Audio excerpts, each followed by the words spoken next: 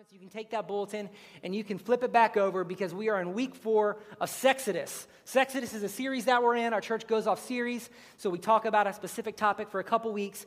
And for these last couple weeks, we're talking about Exodus and sex. Exodus from the Bible and sex, the actual act of sex. We put them together and it makes one word called Sexodus. But what we're talking about is relationships in our culture, because in our culture, we have a very jacked up view of relationships. Who can agree with me? We learned some pretty jacked up stuff from our culture. So the first week, you heard Pastor Steve talk about Jesus has to have the keys of your life before you start a relationship. You have to put your foundation in Jesus first. The second week, we talked about sex, because our version of it, how we understand it through our culture, is jacked up. So we talked about sex, the gift that it is, what the Bible says about sex, the plan that God has for you and your sex life. It's a good plan. And last week, we talked about in the season that you're getting prepared to be married. Some of you are in that preparation season. We have a pretty young church. So some of us are in a period of our life where we're not married yet. We're getting ready to get married. And there's some things that you have to do when you're in that season to get ready to have the relationship that God wants you to have. Steve talked about limiting your time, your talk, and your what? What? Your touch. Your time, your talk, and your touch. Those are very important things to limit if you want to have a successful relationship that God intends to have you. And if you want to catch up on any of our messages, this is a side note, we have all of our podcasts available on iTunes. So all you have to do is go to journeypa.tv, search for it on iTunes, subscribe to the podcast. It will get delivered to your iTunes, and you'll never have to miss a thing again. But how we're relating sex and relationships in our culture is to the Bible. The beginning of the Bible, there's 5 books. Those books are called the Pentateuch. And it's a story of how God created the world, how God chose a people called the Israelites, and how he took those Israelites out of slavery into their own land. And there's a lot of drama involved in that process. So it's from the book of Numbers that we're speaking about. And we're talking about the Israelites being taken up from slavery into where God wants them.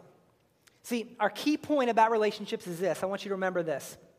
It says, usually a flawed marriage began in a flawed relationship dictated by thoughts running through a flawed mind by a flawed person. It's a lot of flaws. I want you to get it. Usually a flawed marriage began in a flawed relationship dictated by thoughts running through a flawed mind by a flawed person. And we don't want that for you today. Because in our culture, it's really easy to get advice everywhere. You can go all over TV, all over the internet. You can get advice. You can see talking heads just telling you things to do with your life, secrets to a better marriage. They're all awful. Secrets to a better job, and they're all usually awful. How many of you guys have ever received bad advice in your life? That's like a gimme. I'm throwing you a softball. Bad advice. I've been in an awkward phase in my life. It started at 13. I don't know if you guys can remember when you're 13. It's been going on for about 19 years. At age 13, I hit a growth spurt in only height and not weight. So I grew up as tall as I am now, a little over 6 foot, but I gained no weight. And I also got acne, and I also got braces, and I also broke my leg. So you went from, amen. So you went from someone who was not cool to begin with to someone who is really not cool and who is not coordinated, because I'm not coordinated now, but some of you, we play basketball together, and I hate running in public, but I became this very awkward teenager. And then when I was in 9th grade, I moved schools to a new school. As at the peak of my awkwardness, I moved there. And it was a growing season in my life that just kind of hasn't stopped. But I decided a good way to make friends at my new school, think about it, is I joined a special choir. That's cool, because that's what cool kids do. They join the chamber singers, right? No. So I joined the chamber singers because I was like, well, if there's no guys there, at least there's some girls. I like girls. I'll be like the best out of like a big fish in a small pond. So I joined there.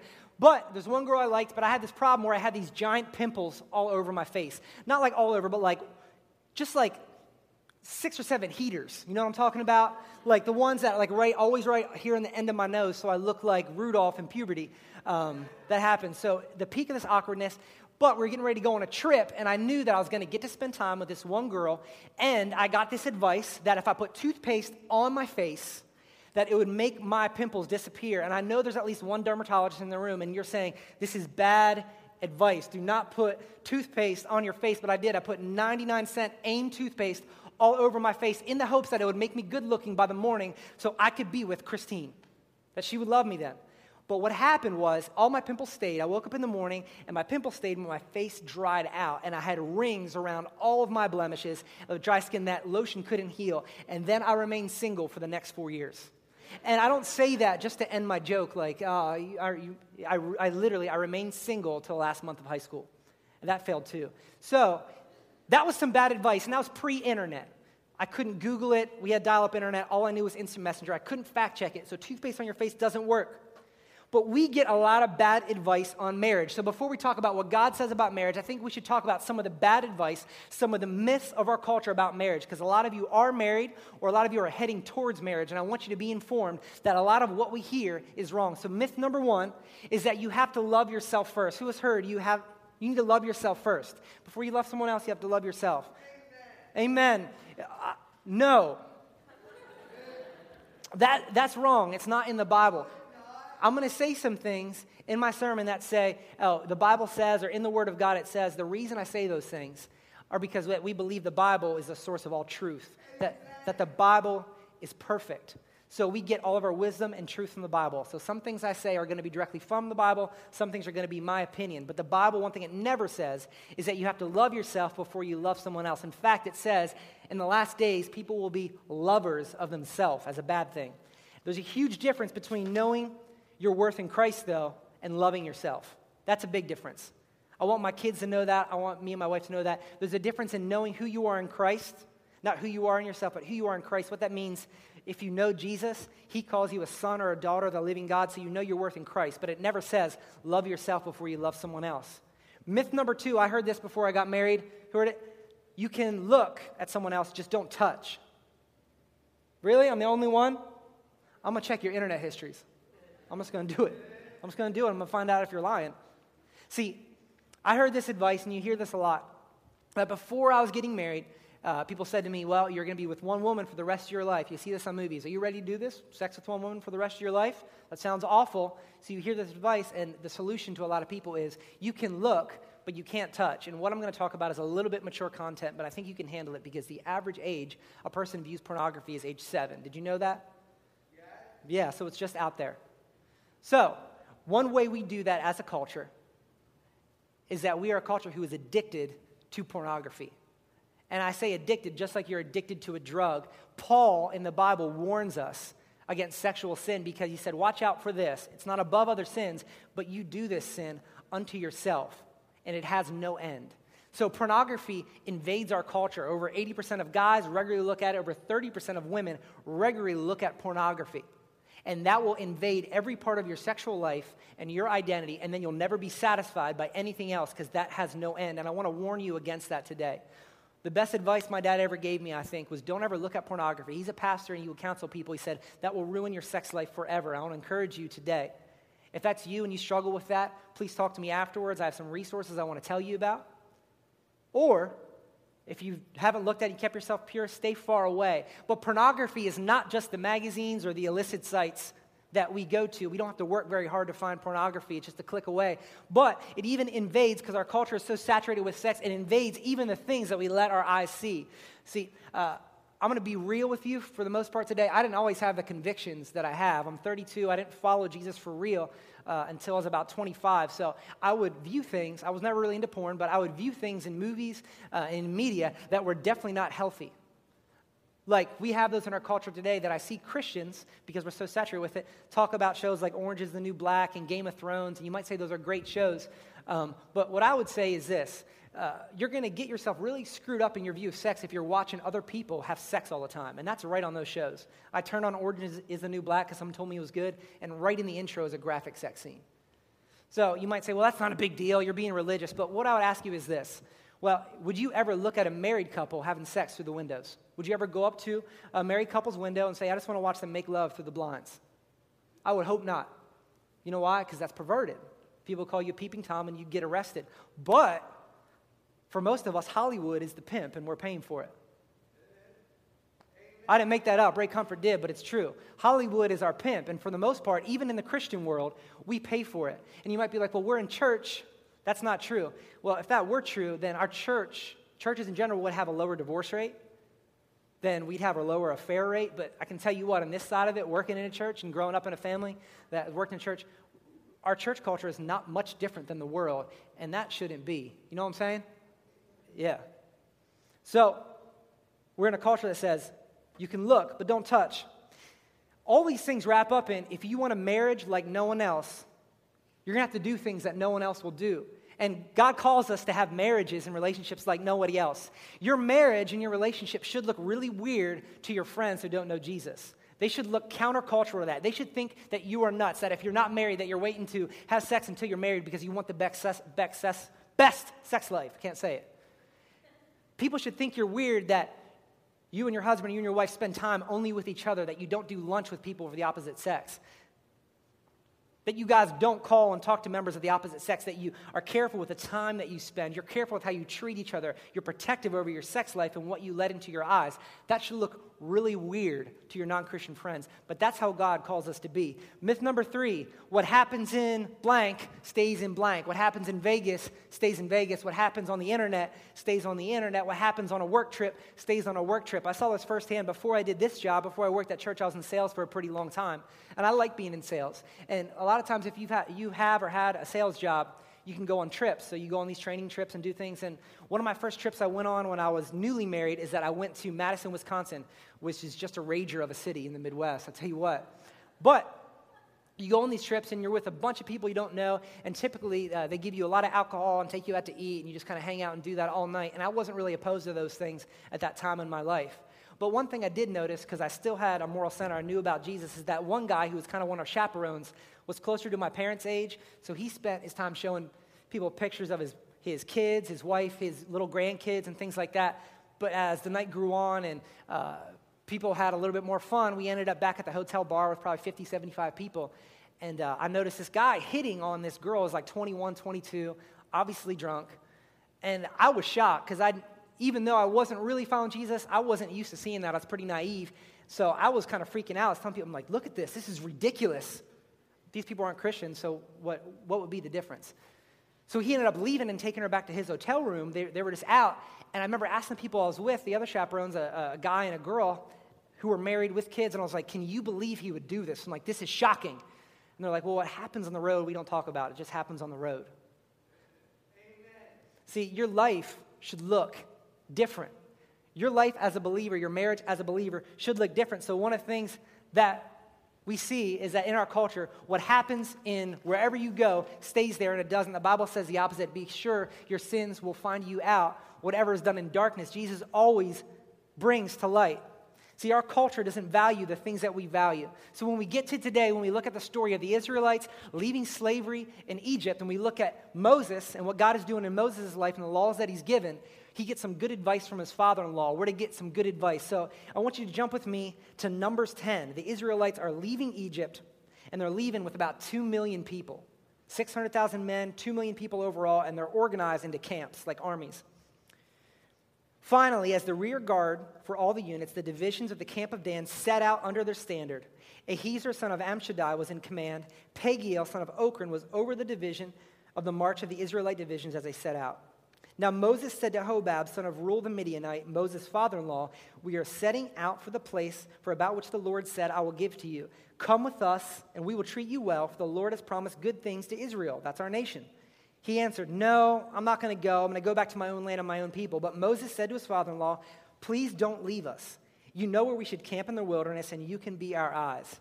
If you come with us, we will share with you whatever good things the Lord gives us. So they set forth from the mountain of the Lord and traveled for 3 days. The ark of the covenant of the Lord went before them during the 3 days to find them a place to rest, and the cloud of the Lord was over them by day when they set out from camp. See, Moses sought wisdom from someone who has been there well, and that's what we should do. Moses had 600,000 other strong men with him, and he chose wisdom from a man who has been there before because he knew the territory. See, God, a lot of times we look at the rules of the Old Testament that God laid down and we don't understand them because our culture has no reference to it, the 10 Commandments and the 200 and some other ones that go along with it. God was calling his people to be holy, and what holy means very simply is to be separate. God was separating them from the culture they were in, which was wicked, kind of like a nation that rhymes with America.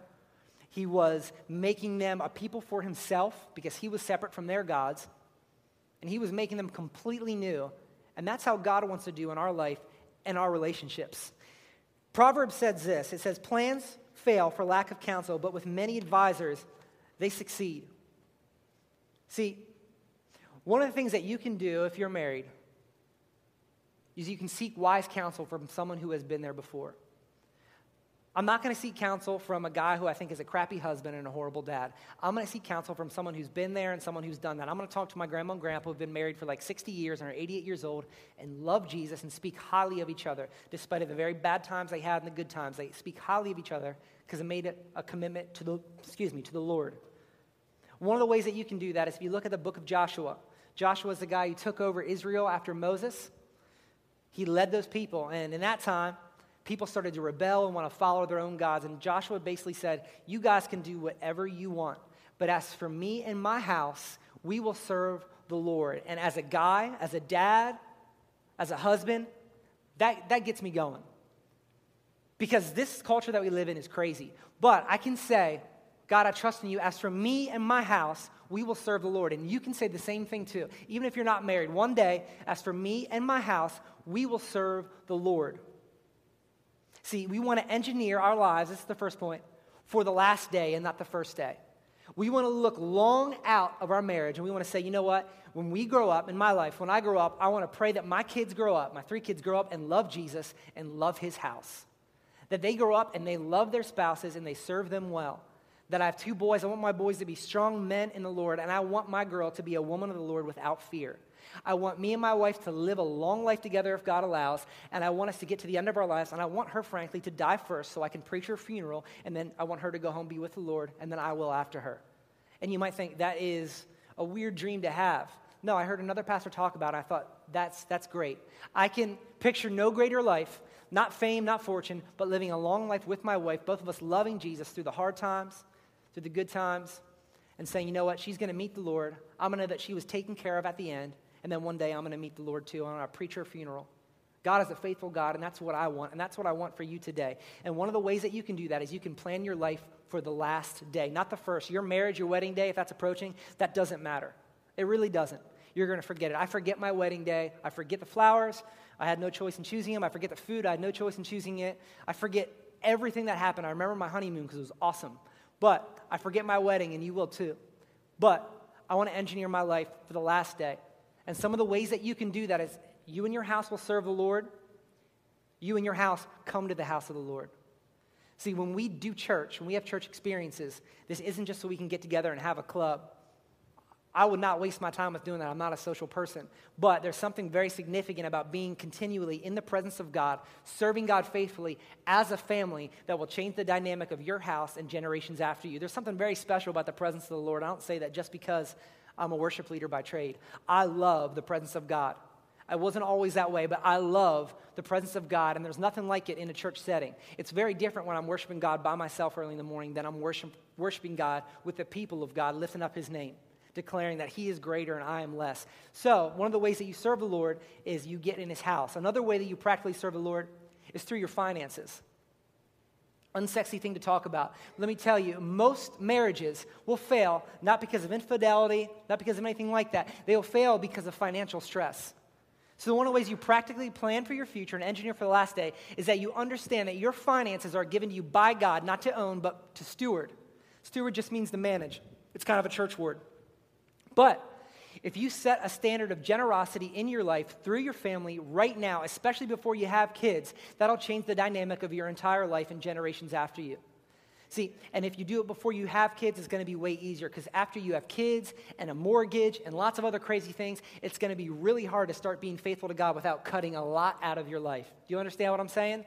But if you start right now saying, God, you are first, God always blesses you. See, we talked about a little, we have these pre-service meetings, and one thing that I've just been going over in my mind and my heart lately, God has been saying, God's unity always attracts the blessing of God. Unity in a relationship, in a church, in a marriage, always attracts the blessing of God. And I want the blessing of God, and I want our church to have the blessing of God, and I want you to have the blessing of God. And how that works is unity. That you say to your husband, to your wife, we need to be on the same page. Practically, I know your top 4 priorities. You know my top 4 priorities. My priorities in my life, very simply, Jesus, my wife, my kids, then my job. You need to be able to list off your spouse's priorities, and you need to get on the same page with those priorities, or unless your house is going to be in disunity, and God has a hard time blessing disunity. You got that? That's a lot of words that I just said. Number 2, the grass isn't greener on the other side. The grass is greener where you water it. The grass isn't greener on the other side. It's greener where you water it. I know that last year we said that the grass is always greenest over the septic tank. But we're going to change it. The grass is greener where you water. What you give attention to typically tends to flourish. It's not a hard concept. What you water tends to grow. But because we live in a culture that is based off instant gratification, that we have access to social media, we see a very fake life of everybody, that we only post our highlights, that we see the perfect family picture without all the other 8 crappy pictures, because no one's going to take a picture when their kids are screaming and they're yelling at each other. I would, but I'm not allowed to use social media. My wife said, because it makes my heart wicked, more wicked. But because we have such access to false information, we think that someone else always has it better than us. But really, we need to invest into the person that God has given us. The grass is greener where you water. One of the ways you do that is that you realize that no one ever dies wishing they spent more time at work.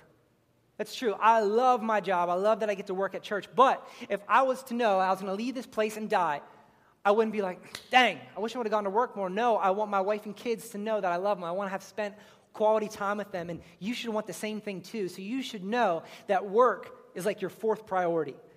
Jesus, your husband or wife, your kids, then work. See, we can also do this, but we can never be present with our families. I know I can do that.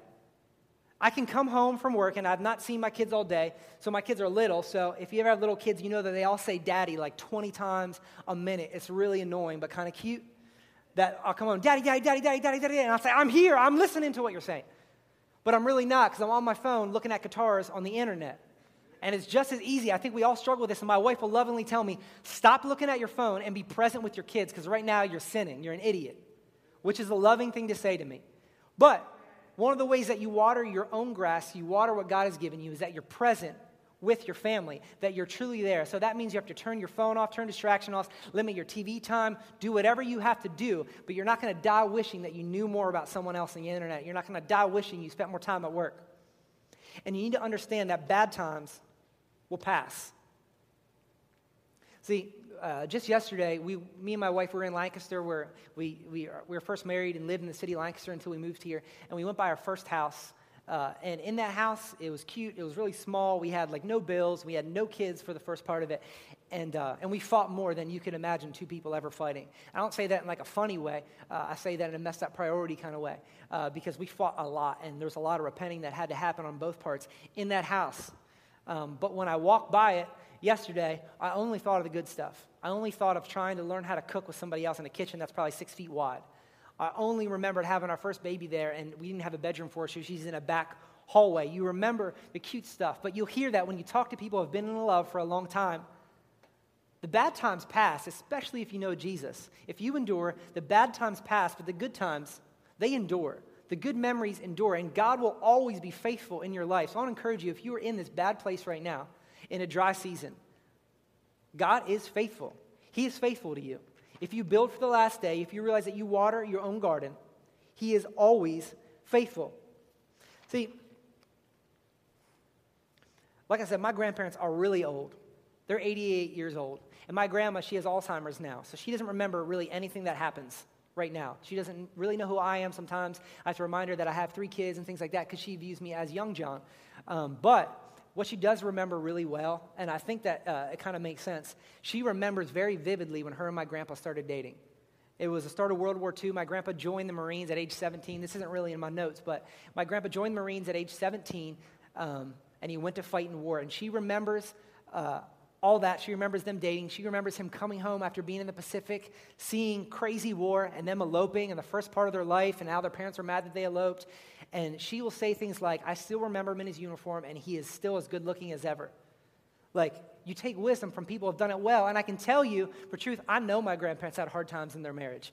I know that they went through a separation. My dad has told me about it. I know that it was a big deal. But one of the things my dad told me is that he said, you know what? The reason they reconciled is that above anything, they had made a commitment to the Lord, and they were going to honor that. See, the grass is greener where you water it. See, one thing we need to remember as we wrap up today is that the person that we marry, the person that we're married to, is not Jesus. That's a really easy thing. We have an epidemic where we misplace our expectations, that we think that the person that God has given us, the person that we're married to, is supposed to be all-knowing. They're supposed to be all loving. They're supposed to be able to forgive any sin. They're supposed to know everything about us, how to love us, our love languages. They're supposed to know how to accommodate us. But really, that's incredibly selfish. See, we have to know that our spouse isn't Jesus. Billy Graham has been an evangelist for a long time, since the late 40s. Some of you have heard of him. He's the most famous, probably the most successful evangelist in the last couple hundred years. And he's nearing the end of his life, the end of his marriage right now. But he's been married to a lady with a lot of wisdom named Ruth Bell Graham. And she said this. She said, it is a foolish woman who expects her husbands to be to her which only Jesus Christ himself can be, always ready to forgive, totally understanding, unendingly patient, invariably tender and loving, unfailing in every area, anticipating every need, and making more than adequate provision. Such expectations put a man or woman under an impossible strain. It is absolutely impossible to be everything for your spouse. If you expect that from your husband or from your wife, your relationship is going to end in divorce or a long, unhappy life, and that is not the life God intends us. What Jesus says in his word, it says he has come to give us life and life to the full, not just eternal salvation, but I think Jesus really cares about the intimate details about our life on earth. He cares about every single part of your life, all the details. Everything matters to him. You might say, well, I have this problem and it's a small problem, but what you really have is a really small view of God because every problem is small to God. Every issue is tiny to him. He is a big God. And just to be really frank with you, I need God to be that big. Because one thing marriage has shown me is that I am incredibly wicked without him. You are incredibly wicked without Christ. My spouse, my wife, is beautiful, but she is incredibly wicked without the grace of Jesus Christ. You are marrying and have married a sinner. I am a sinner. I am in need of grace. I don't stand here as a perfect person, but I can tell you fight after hard time in my marriage, but I can tell you above everything, we serve a faithful God. We serve a God who is our Redeemer. We serve a God who's forgiver, and that you only understand these things through Jesus Christ, through no one else. So if you're in this place right now and you don't know how you got here, and you're like, I'm not even married, this applies to you because odds are you will get married. But to have a successful marriage, you have to know Jesus. You have to invest in your spouse. You have to do really practical things like putting your kids underneath your spouse, like spending time with just your spouse, investing into them. Your kids are not the center of your marriage. I can tell you this from experience and talking to couples whose kids run their life so they are worn out when it comes to each other. What my kids need to see is they need to see that mommy and daddy love each other and that below Jesus, mommy is my number one priority. She is my wife. You are secondary. Kids are selfish by nature, and unless you kill that in them, they're going to be the biggest brat this world has ever seen. And when they leave your house, they're going to ruin somebody's life. They're going to ruin a husband or a wife's life if you let them be like that. That is the truth. That sounds really scary, doesn't it? But being a parent and being a husband and being a wife is a scary thing. You have a lot of responsibility. What kids need to see is that daddy loves mommy, mommy loves daddy, and probably it's time for you to go to bed so mommy and daddy can be alone. I don't understand how we talk about Sexodus without talking about that. Your kids need to go to bed so you can be alone with your wife and enjoy what God has given you to enjoy in the context that he's given you to enjoy. Can I get an amen up in here? That is right. I mean, I'm guessing the only one who likes to have sex, but whatever. See, I believe that. How do you talk about Jesus when we talk about that? But I think it all has to do with Jesus because in our culture, it becomes a taboo thing to talk about. You can't talk about sex, especially not in church. But because we're so jacked up and sold a false bill of goods about sex that we can't talk about it here, but God talks about it in his word. He has a whole book dedicated with some pretty explicit acts in the book, if you actually read it in context, about sex. So you should figure out how that works according to God's plan. How that works is a successful, healthy marriage built on God's principles, and that's what I want for you today. That's what we want as a church. We want our church to be filled with healthy marriages, healthy daddies, healthy mommies, and healthy families that pass on a legacy because this church cannot die in 15 years. We're building a church for generations and generations. I want my kids to work here. I want your kids to come here. I want it all to happen because we have marriages that honor God. Maybe some of you are on your second marriage. Make this the marriage that honors God.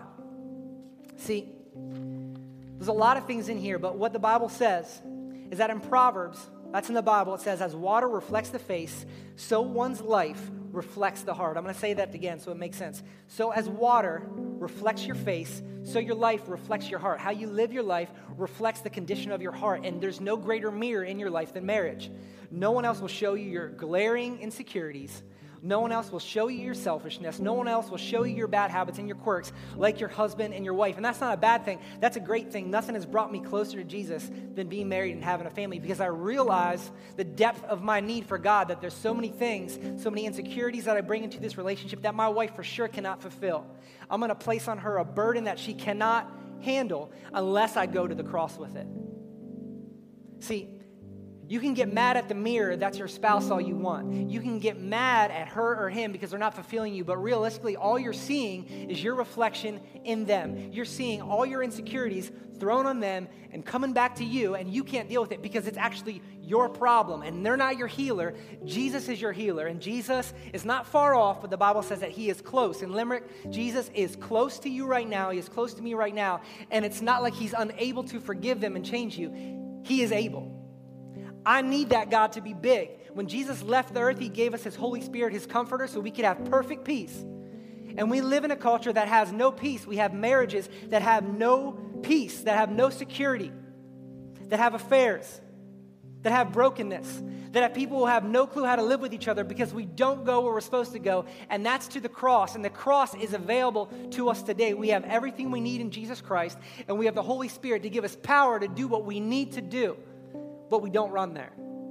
And I want you today, if that's you in this room, because that's everybody, if you don't know Jesus, you're going to get a chance to run to the cross today so he can change your eternity but give you life on earth. If you're married today, you're going to get a chance to run to the cross so we can give you new life. If you're hurting and broken in your marriage today, you have security, hope, and freedom that's found only in the cross today. Let's stand to our feet right now because God is moving in this house. God is moving in Limerick. So all across this place and in Limerick, with our heads bowed and our eyes closed, we're not in the presence of someone who is unable to save. We're in the presence of a holy God. The God that knows you. The God that holds your life. The God that has counted your days and numbered them. He knows the beginning from the end. He's the Alpha and the Omega is what his word says. In the book of Job, Job is afflicted, Job is hurt, Job is lost. And his friends are asking him to give up on God. But one thing Job says, he says, I know that my Redeemer lives, and in the end, he is standing on the earth. What does that mean for you today? That means despite who you are and what you've done and what's been done to you, our Redeemer lives, and one day, he will set things right. Not only in creation, but he will set things right in our hearts. That grace is available to us right now. That healing is available to you right now, to your marriage, to your relationships, to your life. And I need that to be so in my life because without Christ, I'm wicked. And I think without Christ, we are all lawbreakers. If God's word shows us anything, is that we have all broken God's law. We have all ended the peace. There is no one righteous, not anyone on stage, not anyone at church. There is no one righteous, not one, but salvation is found only through Jesus Christ, the perfect man. Fully God, fully man, came to earth and died in our place for our sins. In the book of Isaiah 53, it says that God has placed our punishment fully on Jesus. That the debt that I owe, the debt that you owe because of your sin and my sin, because we are jacked up, we don't have to pay the penalty for it, but it was placed on Jesus. So if that means today that you're an adulterer, Jesus became adultery for you. That means today if you're addicted to pornography, Jesus became your pornography addiction for you, so you don't have to wear that identity around. That means if you're a liar, Jesus became your lying self and your lies on the cross, and God slew him for you so you wouldn't have to take that punishment. That means every broken thing in your life, God can make right because of Jesus. And it's not some mathematical formula. In his word it says, if you believe in your heart and confess with your mouth that Jesus Christ is Lord and God the Father has raised him from the dead, you shall be saved. Not tomorrow, not the next day, but right now, at this very moment that you make a decision to follow Christ, his grace is willing and ready. We are saved by grace alone. So across this room and in Limerick, with all heads bowed and eyes closed, as Pastor John is up in the front there, if that's you today, I want you to step out boldly without fear, Where the Spirit of the Lord is, there is freedom. So freedom reigns in this place today. Freedom reigns in Limerick today. If you're watching online, freedom reigns there today because of Jesus Christ. And if that's you, if you are living a life apart from Christ, all I want you to do is raise your hand with me and say, I want Jesus to be Lord of my life. There is no greater decision. There is nothing that you have done or has been done to you that will ever separate you from his love. But if that's you today in this place, if that's you today in Limerick or watching online, I just want you to agree with me and say, Pastor, I want to make a decision right now to follow Jesus Christ. I'm going to give you a moment. If that's you, I want to pray with you. I want to encourage you. And I want your life and everything that goes with it and your eternity to be changed forever. If that's you, I see your hand in the back right now. I want your life to be changed. I see one hand in the back. At Limerick, if you have your hand up, keep it up right now so Pastor John can see you. We want to pray for you all across this room. Let's pray. Father God, we need your freedom, and we need your healing, and we need your right thinking, and we need your power to live a life apart from what our culture says about sex and about relationships and about our identity. Let our identity to be found only in you, that our joy could be found only in you, God. That we trust only in you, that today we kill our idols of more. We kill our idols of self-gratification. We kill our idols of sex. And we take on the freedom that only you have. I pray for marriages in this place today, that where there is deadness, you would breathe new life like only you can in the name of Jesus. I pray that where is single people right now, that you would give them a holy fire to live only for you, that their passions would be only for you. I pray that for the dating couple in this place who is trying to stay pure, I pray that you would encourage them to stay pure today. And I pray for those of us who are broken and who are lost, that we'd understand that the healing that we need is found only in you, that we wouldn't have to run anymore. And we say these things in the mighty name of Jesus. Amen. Church, that's good. We're going to clap for that.